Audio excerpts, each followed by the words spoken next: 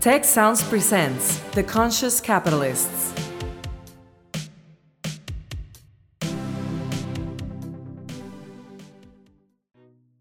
Hello and welcome to The Conscious Capitalists, hosted by two of the co-founders of the Conscious Capitalism movement and co-authors of the Conscious Capitalism Field Guide from Harvard Business Press, Raj Sisodia and Timothy Henry.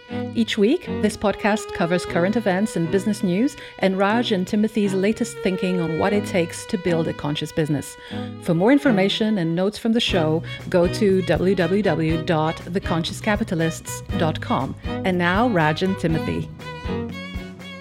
Hello, everyone, and welcome to our most recent episode of The Conscious Capitalists with myself, Timothy Henry, and my partner in making the world a better place through business, Raj Sisodia. Hi there, Raj. Hi, Timothy. Good to see you again. Good to see you. And before we just get into our guest, I just want to have a quick shout out to you and your new book, which came out last week, Awaken.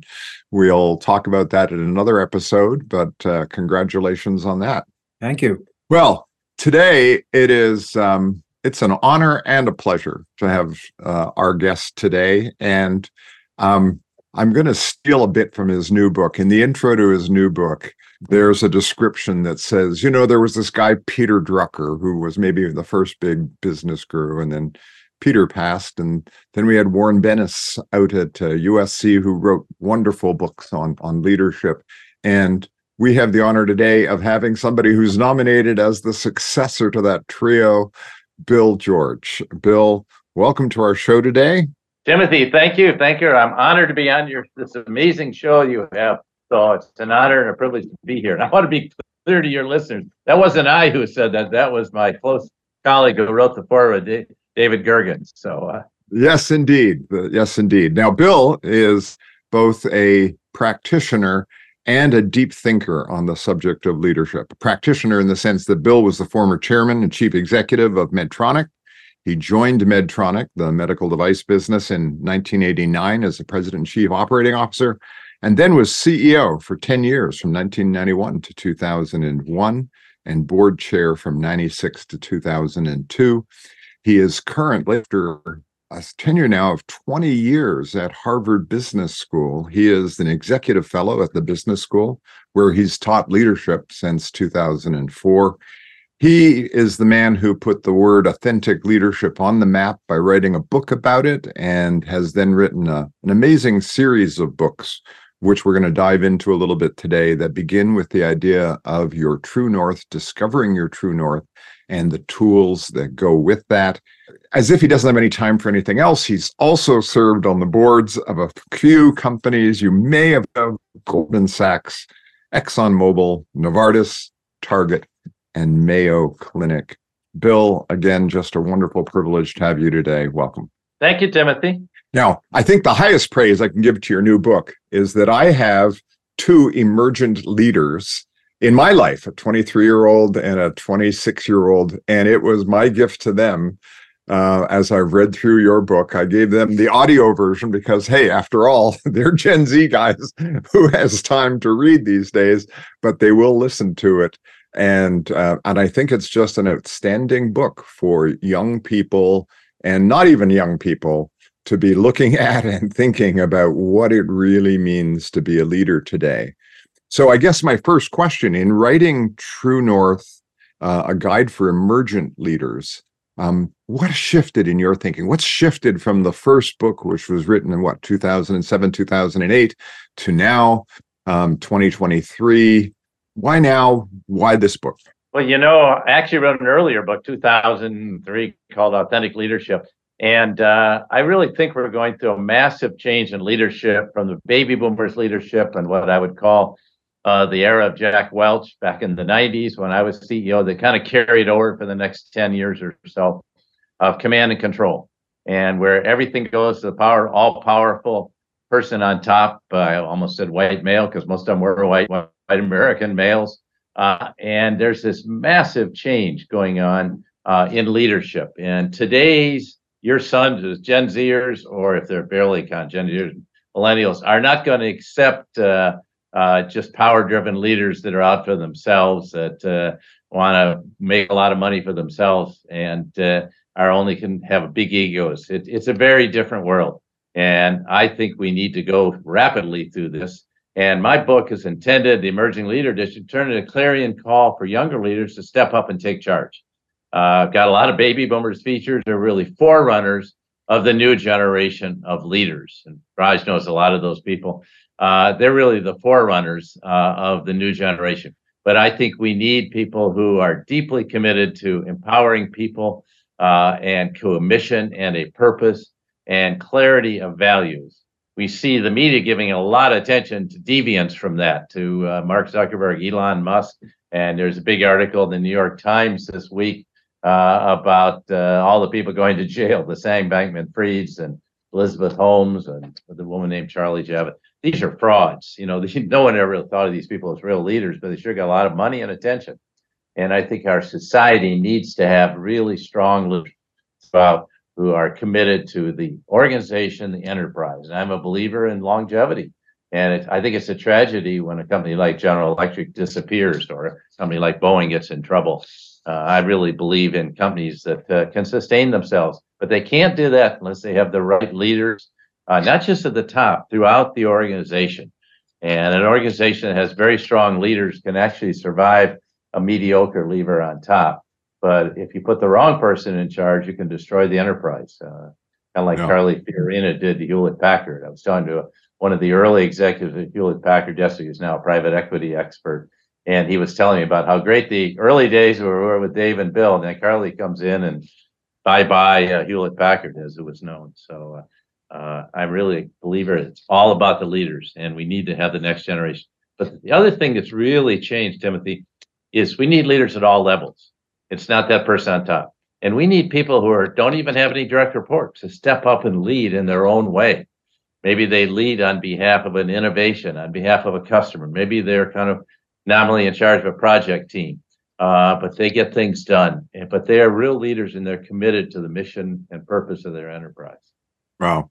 Well, it's a lot. And I think the book is wonderfully organized. I think there are 4 main sections of it. One is around discovering yourself. One is around developing yourself. Then there's leading people, moving from the I to the we. And then the last section is a really interesting one on today's challenges and really the discussion of moral leadership. So, playing on the riff you just made about, the people that are in the headlines, maybe talk a little bit more about that, the importance of that idea of moral leadership and why that's one of the 4 pillars of the book. Well, I believe we came up with the idea of the term True North in 2007, but really that is your moral compass. And as Jim Burke, the famous CEO of J&J, who recalled Tylenol, said, came to Harvard Business School 6 months later, and he said, without a moral compass, you'll swim in chaos. And I see a lot of organizations swimming in chaos right now. A couple of our major social media organizations, Twitter and Facebook, are swimming in chaos because there's no moral compass there. And that needs to start early in your life. It's not like, oh, I did a lot of nefarious things in my 20s and 30s, and I kind of discovered my moral compass in my 40s. No, I think it's important. You mentioned your sons. They need to have a moral compass now. They may have a lot of experience yet to gain and to learn, a lot of wisdom, but they need that clarity of their values. And so that's what I mean. And, we can get into this, Timothy, but I think, Raj wrote a brilliant book along with John Mackey about conscious capitalism, but that's really the stakeholder model of thinking. You got to think about all the people you serve and think of yourself as a servant leader, not just of the almighty shareholder of the last 5 minutes, that activist investor, but think of yourself as serving your customers, your employees, even the regulators that you have to work with. You may not think of them as part of your stakeholders, but they got a stake in you and how well you do. And we've seen that, with various drugs that get in trouble and have to be recalled. Well, Bill, you mentioned conscious capitalism. So that book came out 10 years ago, and we were privileged to have you write the foreword of that book. And I know that your first line was, "This is the book that I wanted to write."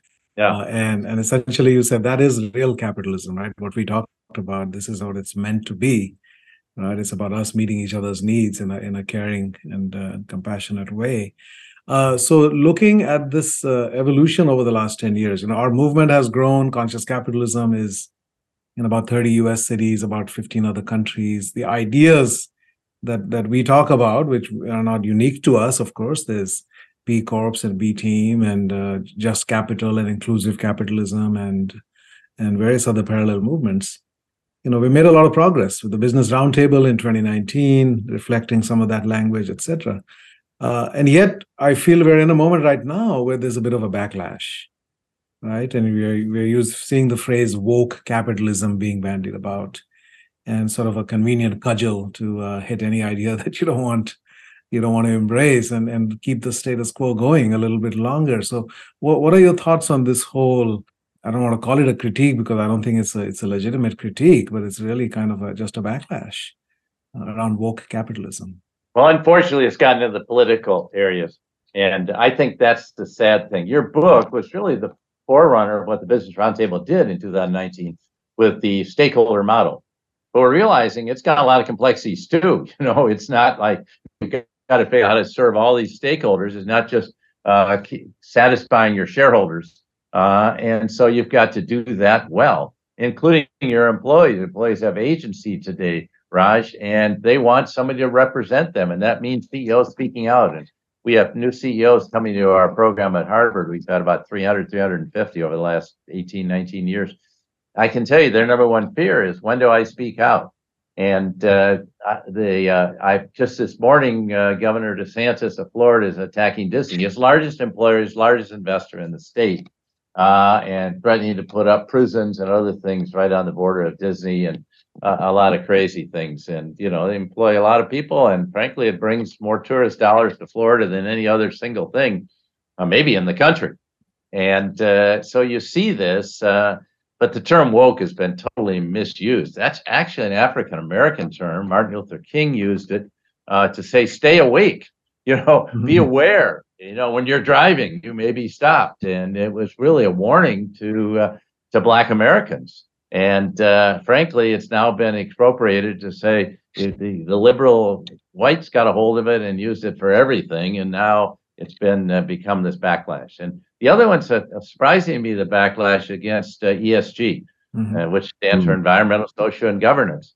Well, they're saying, if you're really concerned about climate change, you're woke. No, I think most younger generations are more concerned about climate change than the older, because they realize they're going to have to live with it. And we see this winter, we see the effects of climate change in Florida and California, where they had a drought, and then they had 870 inches of snow up at Mammoth and huge floods. And so we're in a different era. And I don't know how you can attack companies that are concerned about that, or how you can not be concerned about companies that have good governance. Or concerned about all aspects of their employees. And frankly, your employees expect that. So I think I'm sad to see this get in the political sector. In my book, I've very intentionally not gotten into politics, trying to stay away from that. I do think the ideas in the book would apply well to government employees, military, medical employees, as well as business people and nonprofits as well. I don't know if they'd apply to people running for office. I'm not a politician. I could never get elected because I'm too blunt. But I don't know if they'd apply there. But I hate to see the politicians delving into this area. I am, like you, Raj, I'm a fervent capitalist. It's capitalism that's created all the wealth in our society. But capitalism without boundaries can get into trouble, too. And we've seen that in this era of what I call free money, with interest rates close to zero. It's caused a lot of people to chase bad opportunities and to do a lot of unethical things to get rich. And I'm very much opposed to that. So that does not fit into what I call conscious capitalism at all. Yeah. So you do have a section of your book called Stakeholder Capitalism. And right. In that you highlight what you call short-term traderism, so to speak, versus long-term investorism, shall we call it, looking at how you create sustainable long-term value in an organization and in society. And, this was, not only is the book 10 years old, but the movement's 15 years old. We kicked this thing off in February of 2008 with a retreat at John Mackey's ranch. And, it's 15 years later, and at least now people are talking about purpose and stakeholders, and they weren't then.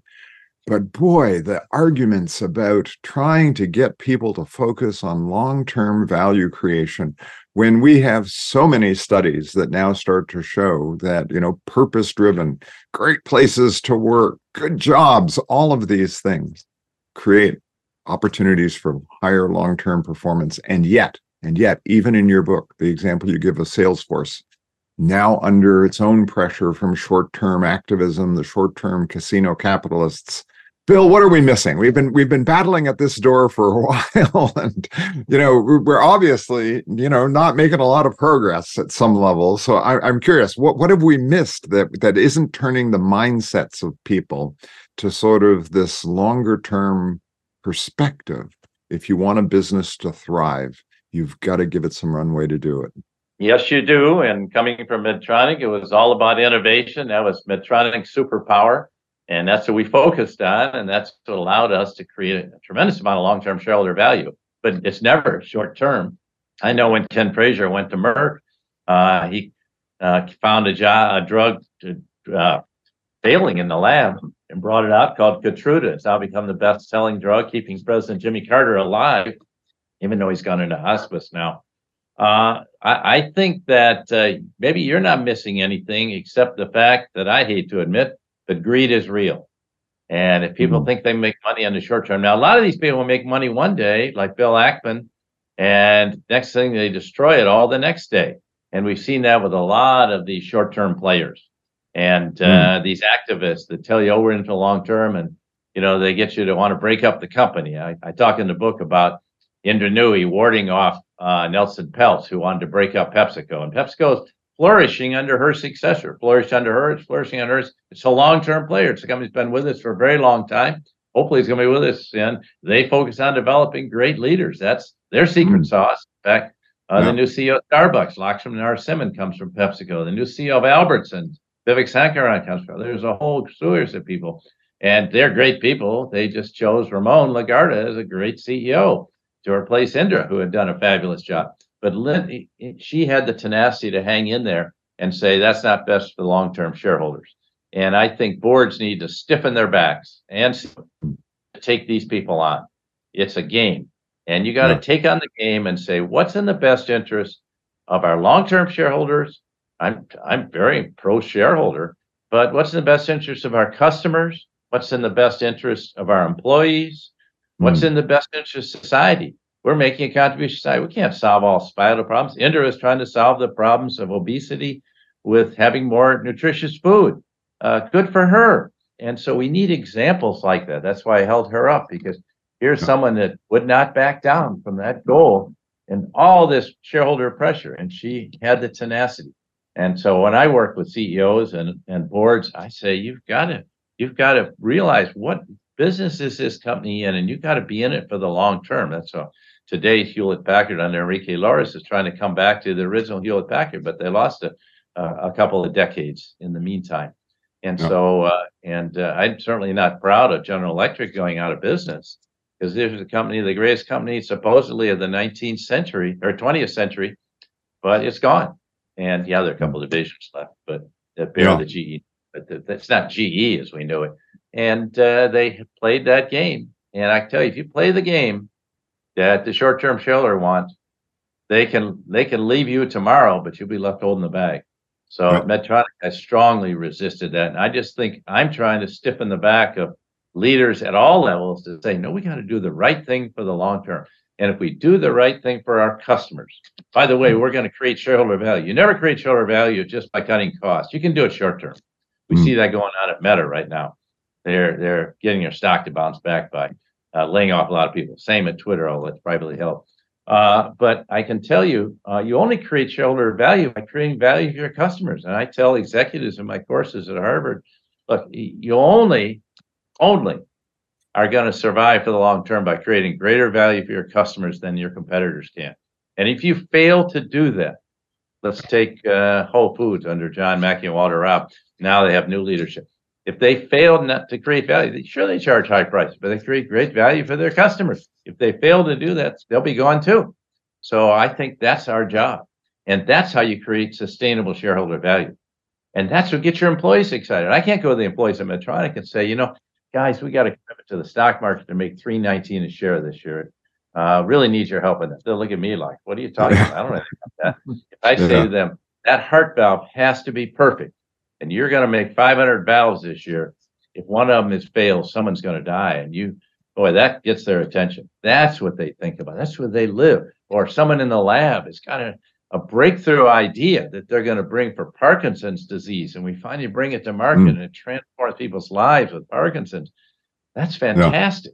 And that's what employees get excited. And see, we have kind of we disrespected our first line employees, whether they're people work in a restaurant, they're back in the kitchen, whether they're people on the front line of a grocery store, on the front line of an airline, or they're people in the labs at Medtronic, they're doing the breakthrough innovation, or the people on production line making quality. Those are the people. And we've undercompensated them. We've underappreciated these people. We've let all the money go up to the top so people can make a lot of money on top, mostly through the stock price going up, and people in the front line are not making an adequate enough money to put bread on the table. A lot of them have to have two jobs. This is not right. Mm-hmm.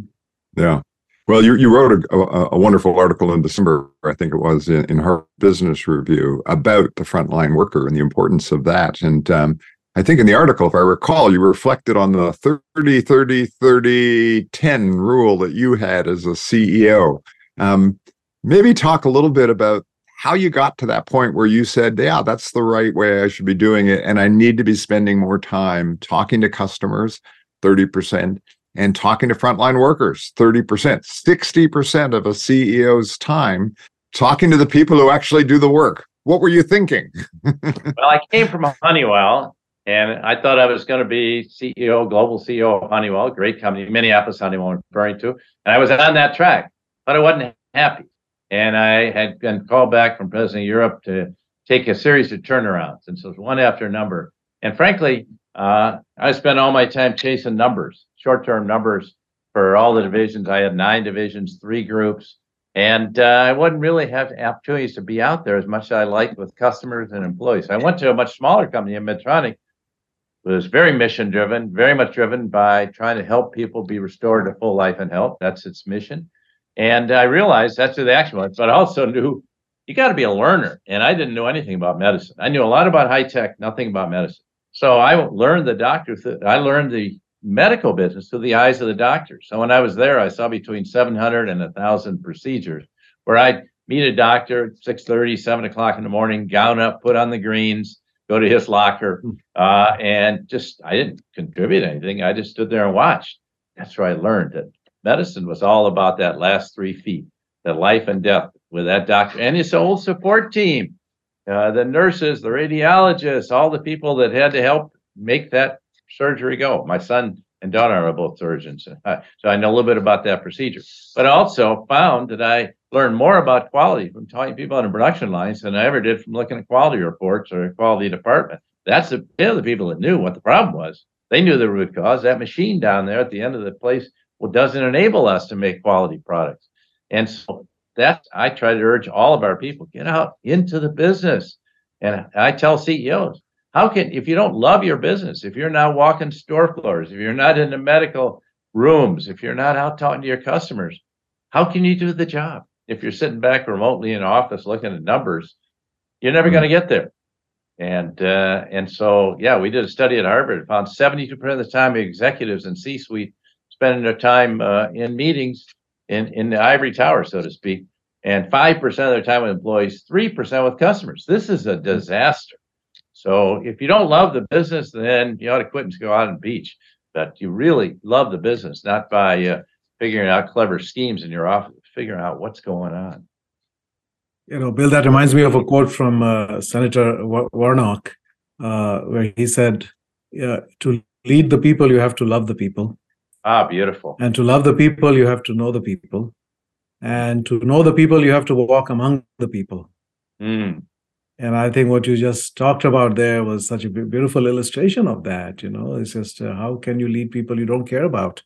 And that's rather the predominant way that most people, they view people just as interchangeable objects. And I think that is fundamentally what is missing, the humanity and the genuine care, that leaders have. And it's always interesting to me how how does a leader become the leader they are, and your journey to being that kind of a leader.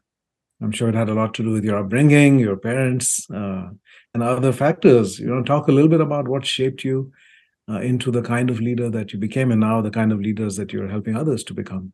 Well, that really hits on the idea of understanding who you are and your life story, and who are the influences that influence you along the way. The parents, the coaches, the teachers, the mentors that helped you.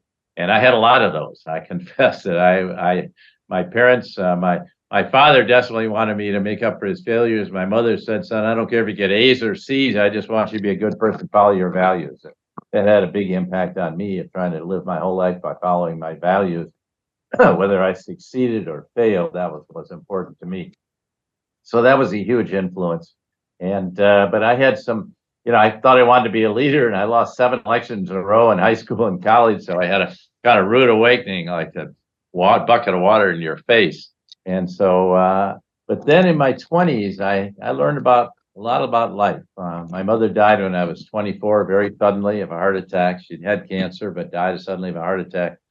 And after that, I fell in love. I was very close to my mother because my father traveled all the time and played golf on the weekends. But I fell in love with a woman from Georgia. I was living in Washington. We were living a few blocks apart, and I got engaged to be married. And 3 weeks to the day before the wedding, she'd gone back home to prepare for the wedding. Her parents called to say she died of a malignant brain tumor.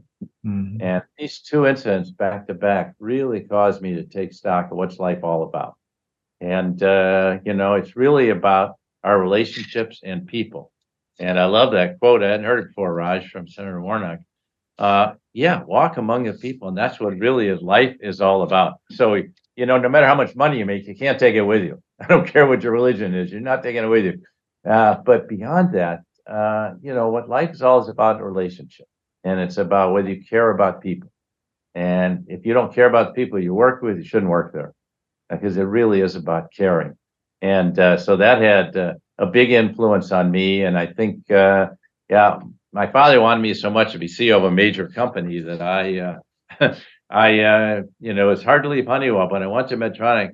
I learned to lead with my heart. And I think today you have to lead with your head as well as your heart. What Senator Warnock's talking about is the heart side. And that gets to walking among the people. Well, I think you mentioned your mother and her influence on you. And, I think this idea of heart and head coming together is the integration of the masculine and the feminine. And I think in our world of business and government, we've had predominantly men and predominantly masculine energy of a certain kind. And in the absence of the feminine, that can often become unhealthy. Yeah. But I know one of the things about you, and I think you've written a book about this as well, is your experience with men's groups. And you've been part of a men's group for how long now? It's decades? 47 years. Wow. And so please talk about that a little bit, because what has that done for you? What has that taught you that you would not have otherwise had? Is there a crisis of masculinity? I believe a lot of people are talking about that in the world. And how do those groups help? And is that something you recommend? And how can other people find their way towards that? Well, we all need people we're close to in life to talk about difficult times. Where do you go when those things happen? Who did I talk to when I was thinking about making the change from Honeywell to Medtronic? That was that was more of a psychological change for me than anything else. And so I talked to my men's group extensively about that, and they gave me encouragement. We've had 2 people in our men's group pass away, and we worked with them through their dying stages, if you will. We had one person whose wife died, another one got fired from his job. And so these are the important things in life, but people need someone to talk to. I do a lot of phone calls, counseling, mentoring, whatever you want to call it, with CEOs have no one to talk to, Raj. They can't talk to their board of directors about someone on the board that's giving them a hard time, or maybe they can't talk to their management team about certain issues. They need someone to call and talk to. And so I think it's having a group like that in your life, which I found is invaluable. Yes, we're meeting tomorrow morning, Wednesday, 7:15 to 8:30. I was having breakfast earlier this morning with one of my mentees who heard this idea, went out, formed his own group. It's been transforming. He's 47, a former soccer player of mine when I coached soccer.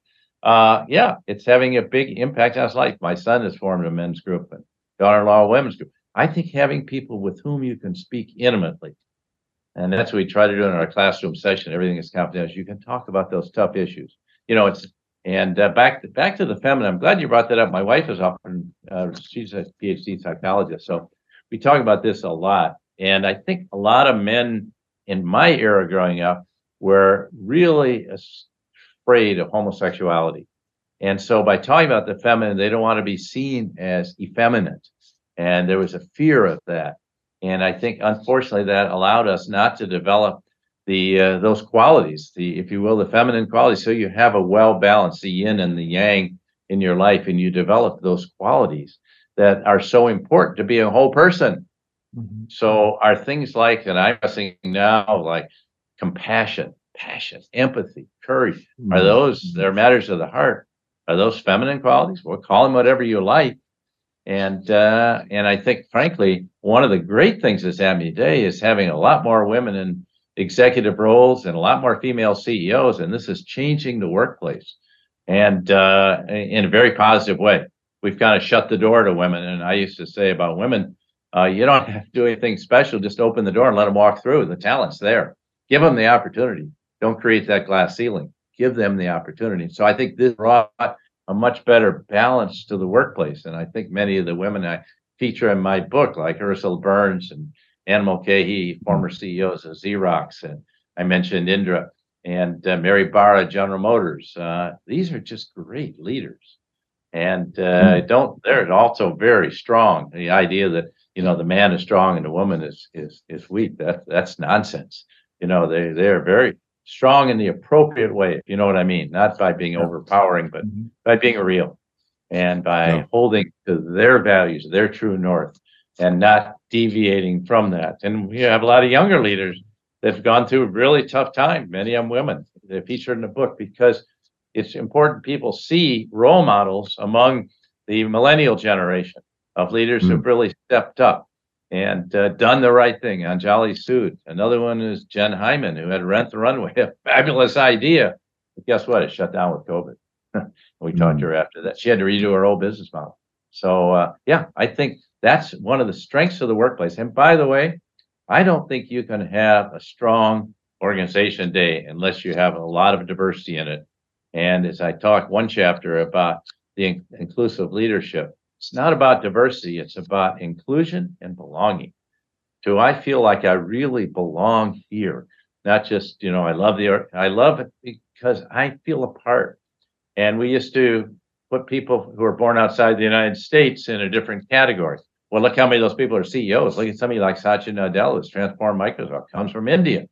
Amazing what he's done. So I think creating that inclusive environment where everyone feels included and a sense of belonging, that their opinions are equally important to anyone else's. That's how the workplace is changing, I think, for the better. I love that word belonging. I think that really changes the whole debate from diversity to belonging. We want to be inclusive, and we want people to feel like they belong and they feel comfortable. Now, I want to play on that riff about the feminine leader a little bit. As a father of a daughter, it's humbling to reflect on my 26-year-old daughter in, suddenly promoted up a couple levels and coming to me and say, Dad, what are the things that I need to pay attention to in this leadership role where I'm suddenly managing people older than me, and a lot of them are men. And I'm curious, Bill, as you reflect on the book, and what is the letter you write to a 26-year-old woman who's, that's different than what you would write to your son, to sort of say, hey, here's some of the things that 2 or 3 things that are really important for you to think about as an emerging leader and as a woman. What would you write about? What would you tell them? Be yourself. Be who you are. Don't think you have to emulate the men. That was the problem with when in the 90s with the Jack Welch cult. I'm not picking on Jack, but how would you like to be your daughter working at GE and said, you got to be like Jack? I said, Dad, I can't be like that. No, be yourself, be who you are, and build those relationships. And let the head and the heart both flow. So continue developing both of those. And when you're dealing with older people, be a learner. What are you learning from them? You got to continue to be a learner. When I came to Medtronic, like I say, I had to be a learner because I didn't know the medical business. I've never had a job in my life where I knew as much as the people working for me. So I had to always be a constant learner. Now I'm long out of the full-time business role and still teaching, and I learn from my students. I never go into a classroom where I don't figure I'm going to learn more from them. They'll learn from me. They don't believe me when I tell them that, but it's true. I learn more from them than they learn from me. And so you have to be a continual learner throughout life. And you can learn a lot from the wisdom of people that have gone before you and avoid some of those mistakes so she can avoid those things. And I think that's the key thing. And then create a diverse organization around you. She may have the benefit of age diversity, which a lot of organizations don't, but bring those voices in of experience. Look at people who really can bring knowledge to your team and experience feels different than yours. And don't be afraid of having people who know more than you do on the team. You don't have to be the smartest person in the room. You just have to be able to pull out the gifts from everyone there and bring your team together to operate as a team. And people that don't want to be team players, maybe they have to move on. Love it. Thank you. Thank you, Bill. Bill, you mentioned a couple of leaders, and I think it's an interesting contrast to talk about Jack Welch and now Satya Nadella, both leading iconic companies. I think when Jack Welch retired, General Electric was the most valuable company in the world, and Microsoft was number 2. And under Satya Nadella, he took a company that was becoming fast irrelevant, it seemed, in the culture and even in the technology space, and in a way refounded them and had just an extraordinary 8-year track record so far of not only creating extraordinary financial wealth, I mean, almost $2 trillion at one point of incremental market value, but also leading in all the other dimensions of diversity and environmental and social and the future of work and all of those things. So a new sense of purpose, a brilliant strategy, and then focusing on all of the other elements as well, and never talking about maximizing shareholder value, and yet having an extraordinary record there. So that's kind of a model I think we're looking at today. And you're a great student of leadership in addition to being a great exemplar. We're looking at that, and then you look at what Jack Welch stood for, and for those 20 years that he was CEO, and then all the people who came out of the Welch School in a way and went on to run many other iconic American companies with that exact same formula and what that did. So if you could contrast those two approaches, and are we in danger of going back to the Welch way, and how do we prevent that, or what do we need to do to think about that differently? Well, Jack was actually a great leader for his time in the 80s. I had great admiration, probably made GE competitive when it wasn't as bureaucratic as a lot of other companies like Siemens, Mitsubishi, and others. He did a lot of good things. He stayed too long. 20 years was way too long. And it became more of a let's build the cult of Jack Welch than let's build GE. And frankly, his successor, Jeff Immelt, could have changed all that. He didn't. And he failed. And so I lay the blame for the failure of GE at his feet, not at the, and not just to Jack. It's easy to pick on people in the past who are deceased. But Satya, is interesting. Steve Ballmer was more like Jack Welch for 14 years, from 2000 to 2014. Do you know that the share value of Microsoft actually went down? I wrote an article saying they're liable to go the route that IBM did in the 80s before Lou Gerstner saved them if we don't watch out. And because he was milking Office and Windows, he missed every little innovation. Well, Satya comes in and he brings empathy. And it's interesting, here's a computer engineer that the empathy of Satya Nadella comes from maybe more from his son, Zane, who sadly passed away a year ago, who was born with cerebral palsy. And Satya really learned, and he brought this idea, you have to be empathetic, and you also have to be growth-oriented, personal growth, as well as the company's growth. And he changed everything. And they've done LinkedIn, they've done all kinds of things since then in Microsoft. Now they've acquired ChatGPT. But I think the more important thing Satya did is he changed that culture. It's hard to change an established culture. And he brought humanity to the culture as well. And but he also insisted people had to be self-aware. So I give Satya, I think he's probably the finest leader in the world today, in the business world. So I give him a huge amount of credit. And like you said, shareholder value has gone up 8 times. So that makes the point, I think, that I try to make. I think, Raj, you and John try to make it, that when you only sustain lasting value for your shareholders by creating lasting value for your customers and creating an environment for your employees where they want to work there and they want to come to work and create a culture where everyone has a chance to contribute and where everyone feels included and belongs to that culture. I mean, before it was a hugely political thing, and he got rid of that. Alan Mulally did similar things at Ford. Unfortunately, his successor wasn't as successful. So, Well, Bill, you probably don't recall this, but I was involved with some of the work you were doing at Unilever and then later at AstraZeneca at Harvard Business School. And right. I bring up those two names because, you know, you talk about culture change, you talk about changing the trajectory of a business. And my big takeaway from both those efforts, and you could say they were both incredibly successful in their own way, was that they started with leadership at both places. I mean, I remember sitting around at Harvard Business School with the top leadership from AstraZeneca, top 120 leaders. You put them through that program. It was all about changing mindset. It was all about getting people to think differently as leaders and then go out and unleashing those people in the organization to lead change and do things differently. And I'm waiting for you to write that book, that says, hey, if we really want to make more conscious capitalist companies, Raj and I say all the time, a company can't be more conscious than the level of the consciousness of the leadership and the leadership team. And these were, to my mind, two great examples where, authentic leadership, finding your true north, was critical to them changing the culture and change the trajectory of the organization. Your thoughts on that? I mean, it's at one level sort of obvious, and another level, not everybody's doing it, or even really. And I think that was part of what Microsoft did as well, was they made a big effort on leadership development to really change the types of leaders they were developing and promoting. Your thoughts on that in terms of trying to change an organization and the role of leadership? Let's talk about Unilever, particularly because it's a thrilling and sad story. Paul Polman was recruited from the outside. People told him he didn't belong there. They had almost CEOs going back between the Dutch and the Brits and all that. He unified the company, totally transformed the culture over his 10 years there. I thought he did just a great job. And he put the emphasis on sustainability. And I did a seminar for him once. I said, sustainability is Unilever's true north.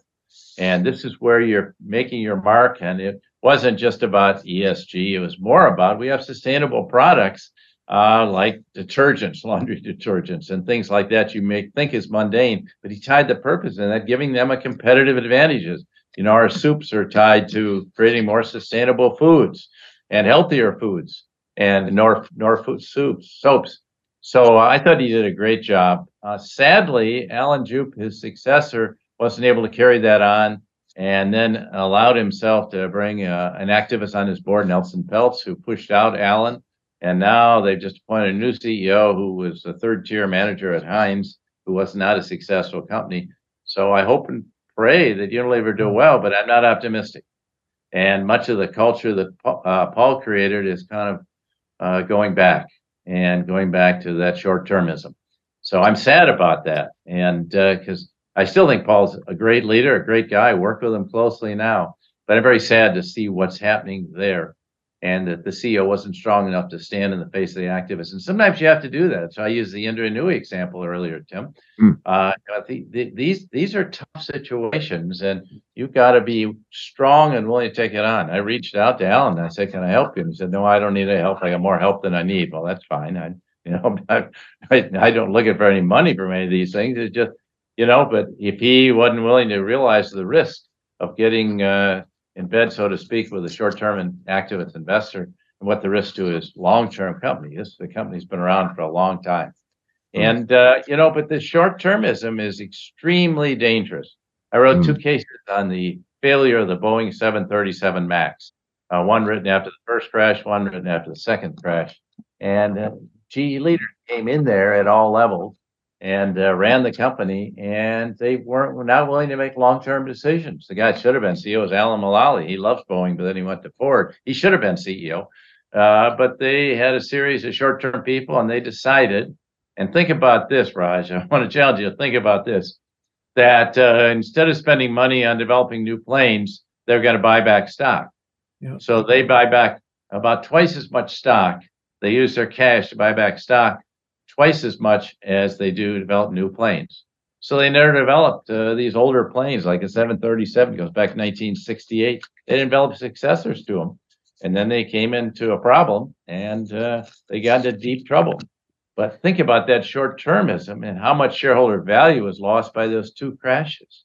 And I've talked to the people at Boeing. It's a very sad story. By the way, that's a good example, Timothy, of knowing what your frontline people are doing. The engineers knew what was wrong with these planes. Yeah. Instead, the management blamed it on the pilots, and they were for their customers. And there was a little bit of, shall I say, I don't know. These pilots are Ethiopian and Indonesian. Say whatever else you want, but they say these pilots are not like our American pilots.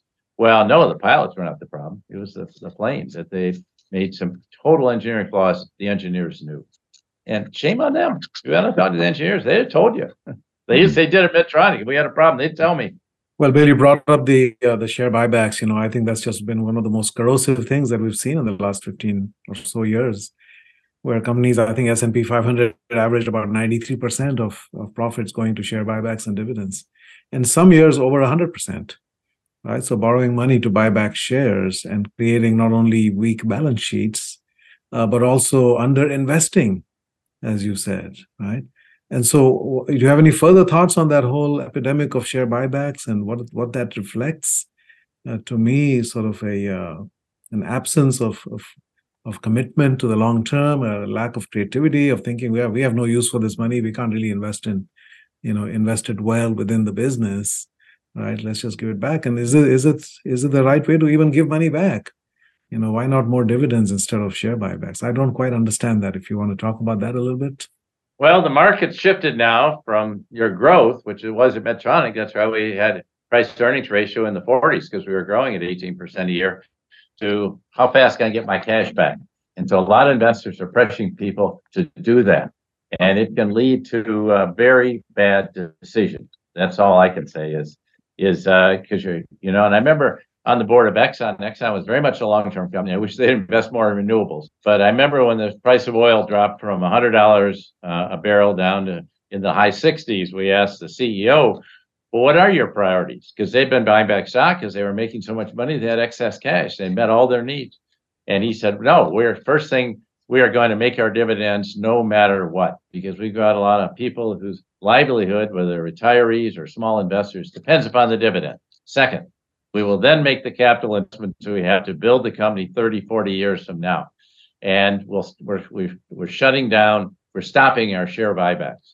So I look at that way. But I had another CEO that I was counseling with just last month. And he said to me, I'm under tremendous pressure from my board, and I've held out because I will not take out billions in debt to buy back stock. And I said, you're doing the right thing. You already have enough debt. Why would you leverage yourself up? Okay, that's fine in the good times. You see who goes out of business in bad times are people that have too much debt. Why did the bank fail? Leverage and liquidity. If they don't, if they have a good balance sheet. So I think it's a very short-term thing, and it's a thing of the moment. And I think people as leaders cannot get caught up in doing whatever the thing of the moment. When you're talking about investing in the long term in a company, that's not some of the moment. That's something that you do decade after decade after decade. And not getting caught up in these short-term schemes. And there are a lot of financial schemes, so-called financial innovation. I make a big distinction between that and technological innovation. And a lot of this short-term innovation is just taking risks and letting your company get in trouble. And that's what the activists do. They load you up with debt. They bleed the company. They don't even worry if the company goes to private and they have to declare bankruptcy because they've already sucked all the cash out of the company. And so I'm very much opposed to these financial schemes. I believe in a sound balance sheet, but I also believe the compensation should flow much more heavily to the people doing the work. Well, Bill, it raises an interesting challenge, which is ultimately the buck stops with the board at some level. Yep. And you've been on boards, and I know you've said, yeah, we got to buck it up at the board level.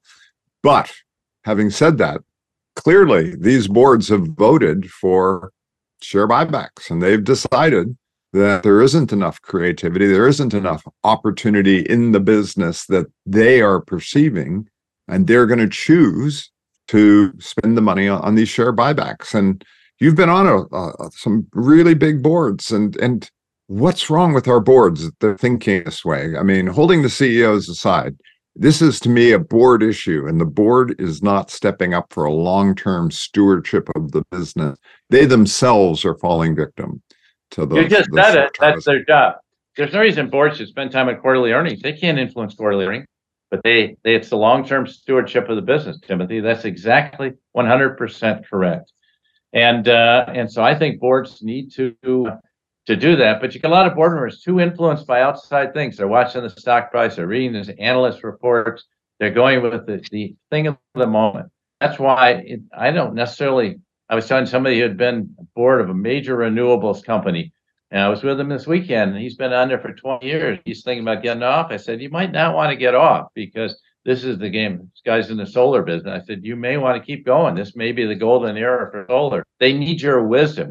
He's brought new members on the board, diversify the board, but he's former CEO. They need your wisdom. Well, thank you so much today for sharing the wisdom, the thoughts, and we've just been incredibly fortunate to have you. You have a unique perspective as both a practitioner and a deep thinker on this. So thank you so much for your time today. Well, thank you, Timothy. Thank you, Raj. I appreciate the work you're doing. We're like fellow travelers. We're going down the same path. We intersect from time to time, but we need a lot of us to carry these longer-term messages and offset some of the short-termers out there. And I think you're doing the right things. I hope you keep going because this is so important, and Conscious Capitalism got it right. Well, thank you, Bill. And I'm really glad that you're out there doing the work that you're doing and advising leaders and helping us move in this direction that is so vital for all of us. So thank you so much for sharing your time and your wisdom with us today. Thank you. Thank you to our listeners. And if you enjoyed today's podcast on whatever channel you're listening to, please feel free to hit the subscribe button. Or if you have any feedback for Raj and I, or to Apple, and on the Apple podcast channel, you can leave us a comment or your thoughts. And thank you to Tech Sounds and Technology de Monterrey Tech for sponsoring and making this possible. Thank you.